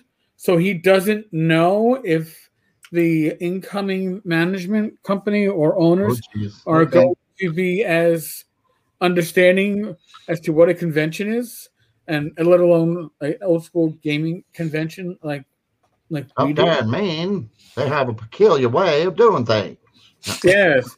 You can't get there from here. They can't get there from here. So it's going to be interesting. And I would love to see, ShireCon and AppleCon kind of morph into a big regional con in that time frame, but who knows? We had supported ShoreCon before. I hadn't heard of Total Confusion before until I was with Eldritch, and they always got invited. And yeah, and it's we'd love to have you out, Chris, but you're not the big draw. These guys, I understand. It's no big deal. You're not hurt. You're not hurt. No, I'm fine. Well, can you send some product for them? No, they're irresponsible. Oh, okay. God love them, but yeah, that was hilarious. I remember Doug was like, "What the hell?" These guys like, I don't know. It's like they didn't bring any of their product to sell at North Texas. Like, I don't know. Then, luckily, Doug had bought some copies and stuff, or you had sent it to him, Chris. I can't remember one or the other. Oh, so we actually had some there were stuff several people who were involved with the company, and I made sure that every year they got a stack of everything that came out from the company. Every version, at least one of every version of everything that we did. Yeah, Doug's got a stack back here. What's right, you know. Doug has the stack back there. Doug was actually one of the investors for Eldritch, yes. If I remember correctly. So yeah. Well, and the others will remain nameless because I didn't know whether they wanted to be known for that or not. Yeah, but anybody who had money involved got a stack because that's the least you should be able to expect. Sure. Oh, I agree. Yeah. So. And then there was some good product there too. I guess it just wasn't enough product. I mean, we don't have to get into the whole. Well, I know I wrote a lot of it, so it was. Yeah, there was some really good product there. I think and Eric, I've talked about this. I think one of the things that kind of held Eldritch back was the not adapting a rule system and doing the percentage thing, because I remember people looking at that and getting like, oh, I don't. What system is this? Well, it's not really it's its own system. It's not D&D or 1E or Ostrich or Swords of Wizardry. It's pretty close to first edition, but yeah. I think a lot of people dipped out when they saw it was just, oh, well, this is something I don't. It's a percentage system. Believe it or not, it's the old inner city role playing system. Yeah. You remember when you first heard about Defensive Class was 3rd edition, right? Mm-hmm. Nope. Inner City has Defensive Class from 1978. Now, I didn't think it was a big deal. My friends were not good at math. They couldn't say Armor Class 4. Okay, so that's 20 minus 4. I need a 16. Okay. So I just said, no, it's Defensive Class 16. Don't worry about it. And it just seemed like, let's cut one set of math out and they'll be able to deal with it. But, and honestly, I've never been hauled on the carpet by Hasbro for using their Defensive Class, so I'm pretty sure they understand too. True confession, I never even realized that you could figure out the AC in your head for like 3 years. I was like, 3 years. I think I must have turned like 16 and went, oh, wait a second. It all clicked. It all clicked. Oh, AC 0 is 20, then it means AC 1 is 19. Oh, it's okay, Eric. We still love you. Oh, well, Just be careful, okay? Yeah, all right. Yeah, well, listen, I can't help it. Math, I was actually good at math, but sometimes the obvious kind of just escapes you. I was too interested in learning every magic item and artifact in the DMG. You were too busy looking for munchkin holes. Admit it. No. If I get this item, I always win. Like that. I was almost always the DM because my players did not trust anybody else but me to DM. They could any other game system, Rivs, my friend Dave, but that was fine. But no, we're gonna play D&D. Hey, Eric, you're the DM. I want to be a player one time. No, you can't. What do you mean, but he can't? No. You have D&D. That is you. I was like, okay. What's up, man? It's past my bedtime. You can come on camera for just a second. Okay. I didn't want to interfere, but hello. Hey. Now, I want. If you write your own system, Mike, gorgeous-looking women will come up and just kiss on you and stuff all the time. Wow. Okay. Well, I guess my 2 ideas are going to start coming out really quick. Then I need to get rolling. Oh well, Michael Gross has talked about here the dangerous journeys So yeah, I don't think a lot of people know that TSR did not win that lawsuit. No. That was merely just to destroy Gary and destroy Yes. Dangerous Journeys. They actually lost the lawsuit, but it didn't matter. The cost took down GDW, it took down everything. Right. Frank had alluded years past that I think TSR cut them a check at the end, he and Gary, but it didn't matter. The company was gone. It was doomed. Yeah. I had the original.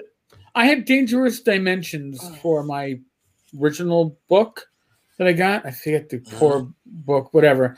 But then when I went to buy something else for it, and it's like, oh, it's Dangerous Journeys now. And again, we didn't know why.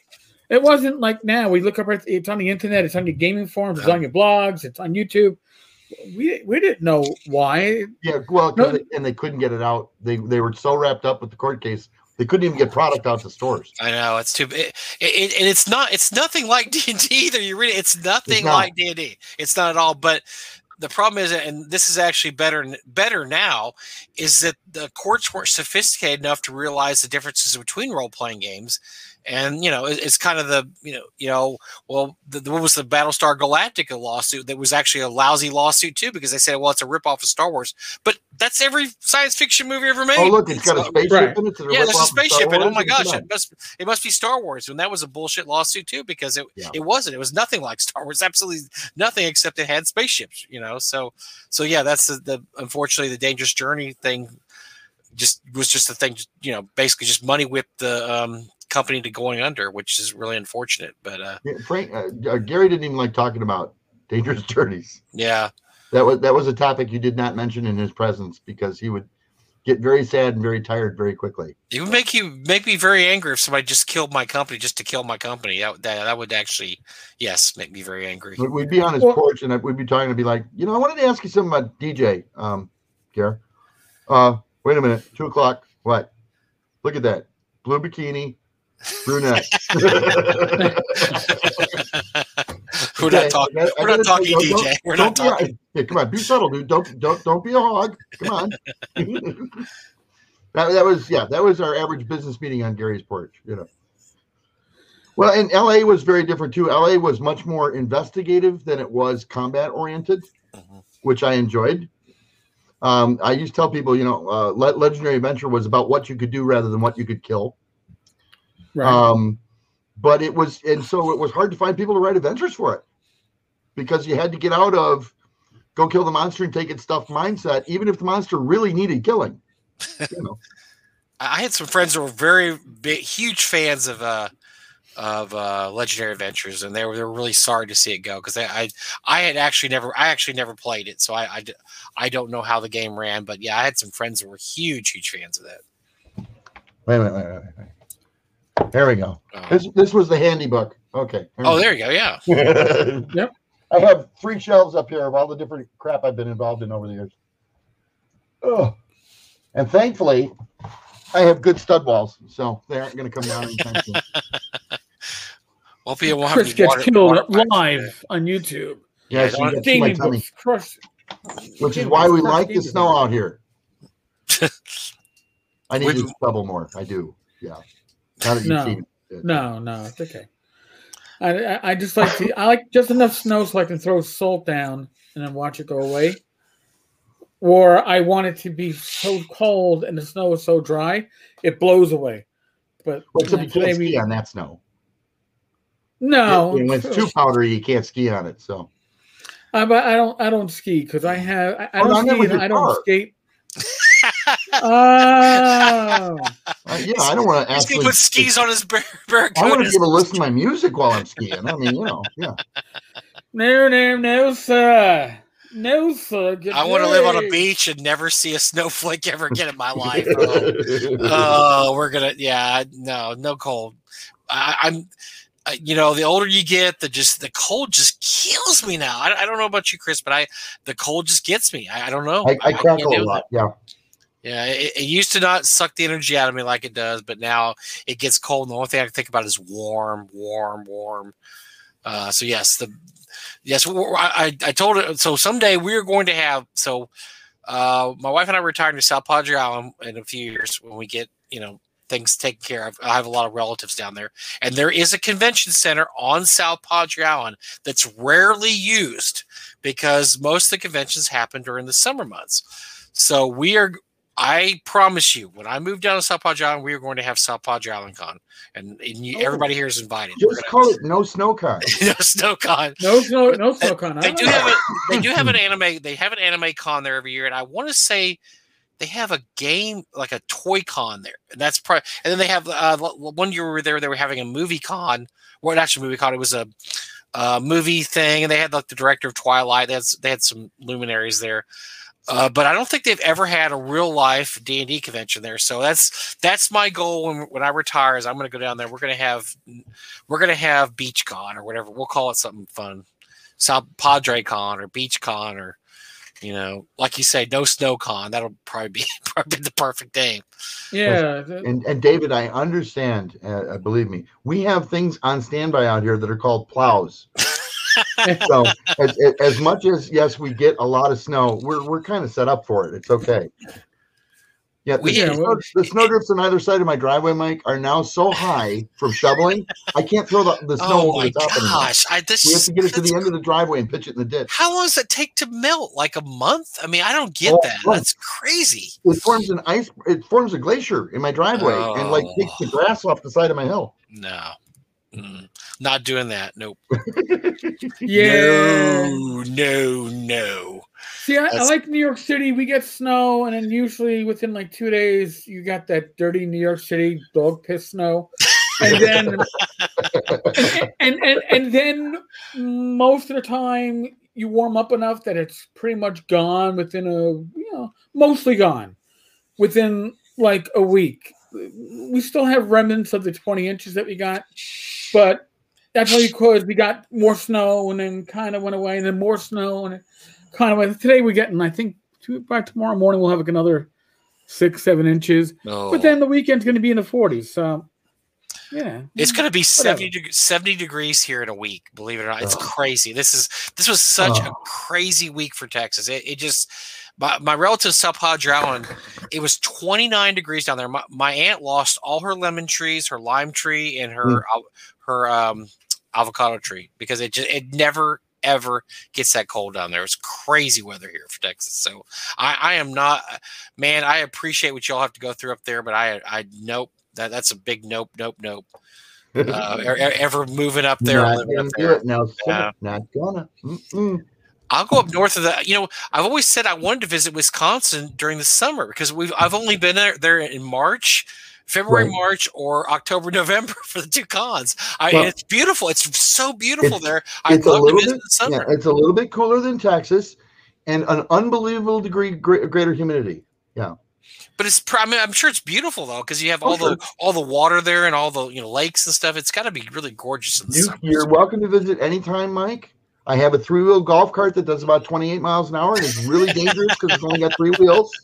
Ooh. Yeah, you can roll it really easy. I've told my wife we're going to make that trip because it's a really beautiful trip too.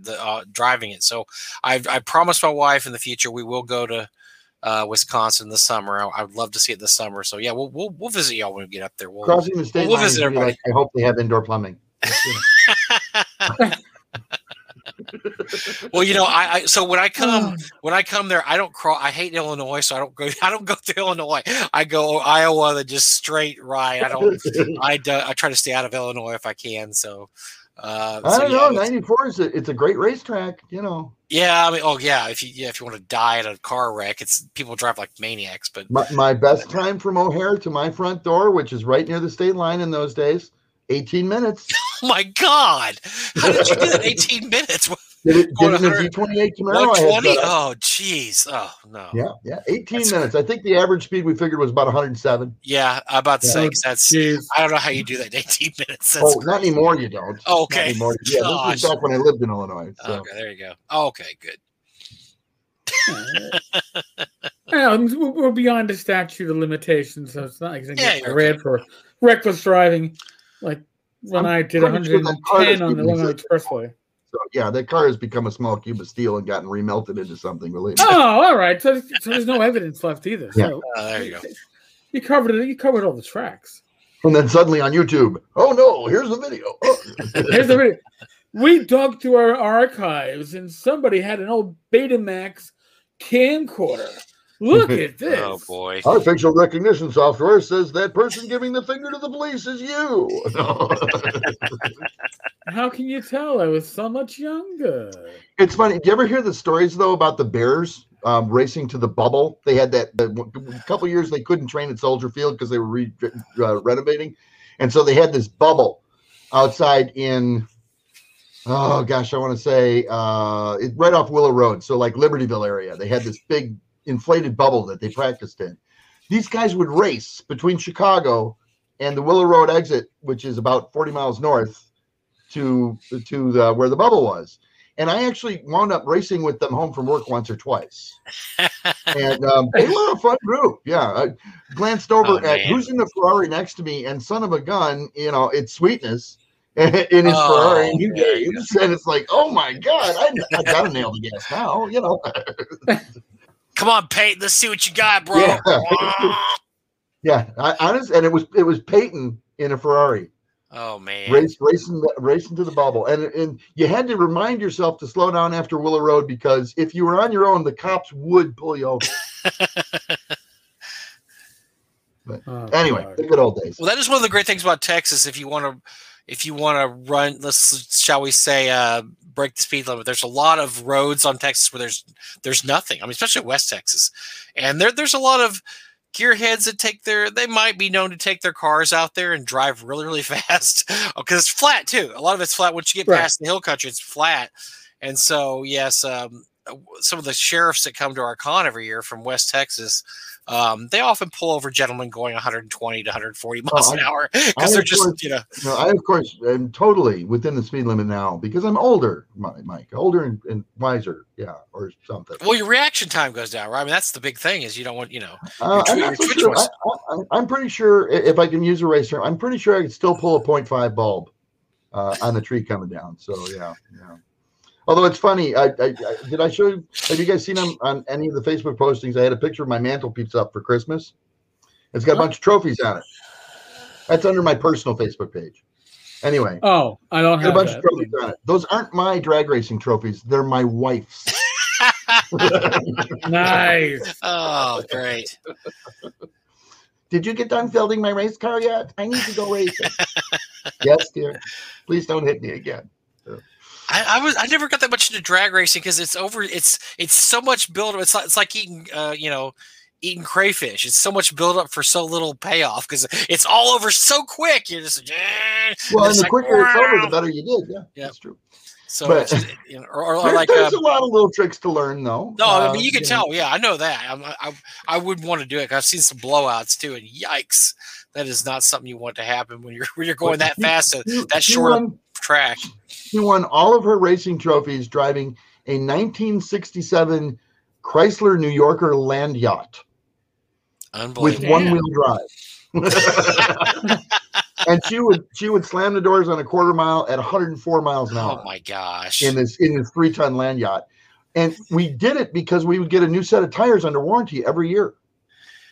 I don't know. These tires are all torn up, man. They're under warranty. That was never using the commercial for those cars, right? They say great on the drag race track. Well, yeah, things really haul ass.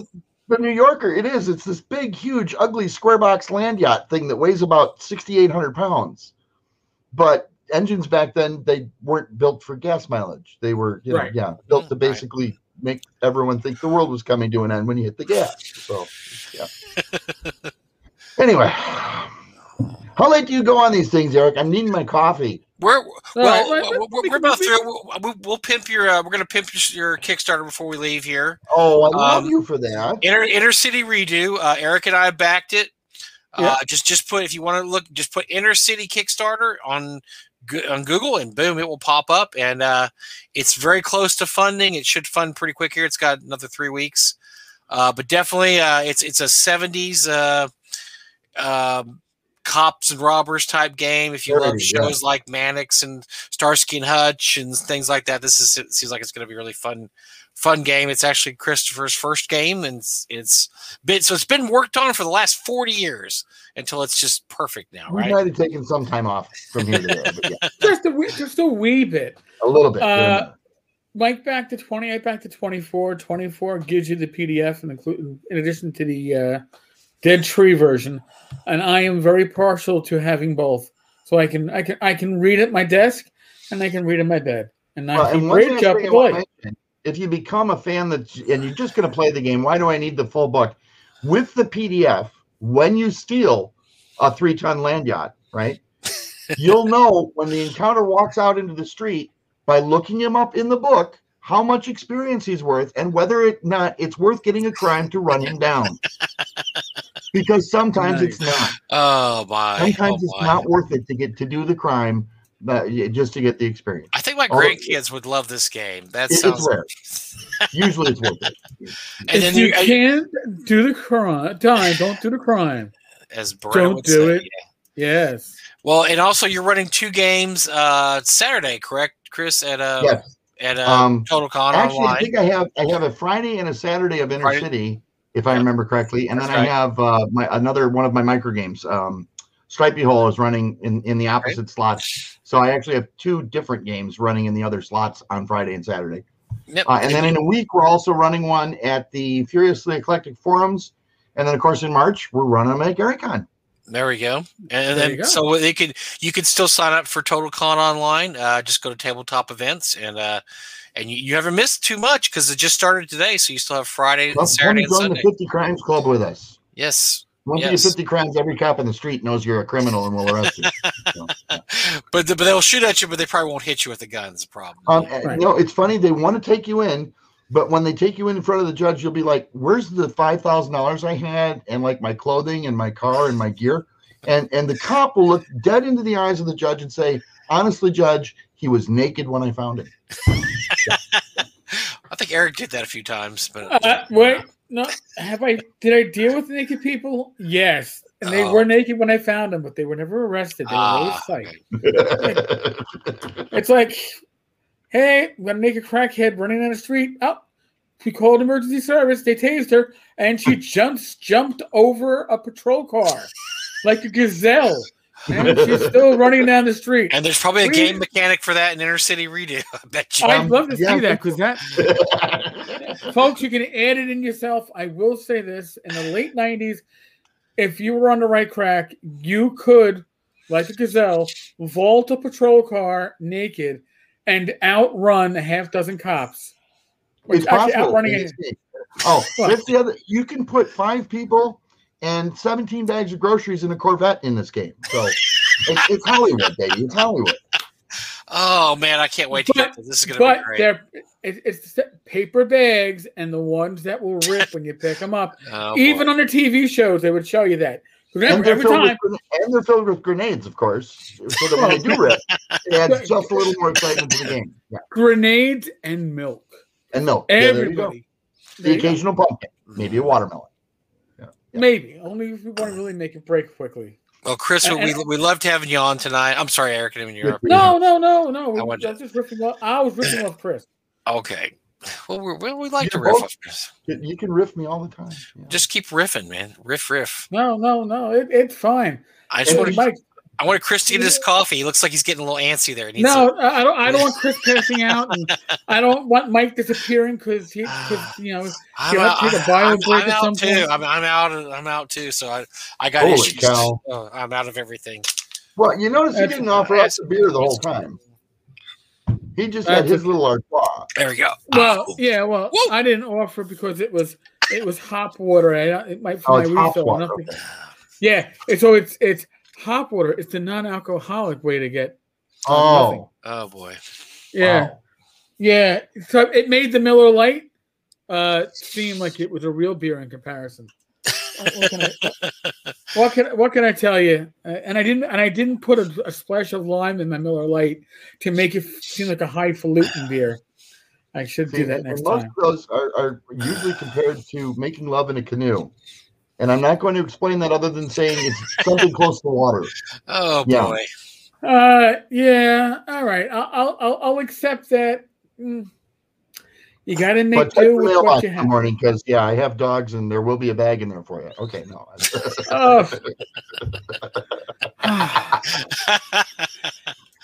Oh well, Chris, I know. you're Eric never gets even. He gets one every. no. Chris is bad man. You're a bad man, but we like you anyhow. Silver But tongued devil. You're a bad man. Funny man, bad man. Folks, as Mike said, thanks to Chris for joining us. Thanks to TotalCon for allowing us to do this in the support of TotalCon. We really appreciate it. And we'll see you tomorrow night. And tomorrow night's going to be a gangbang of sorts. Hold on. Wait.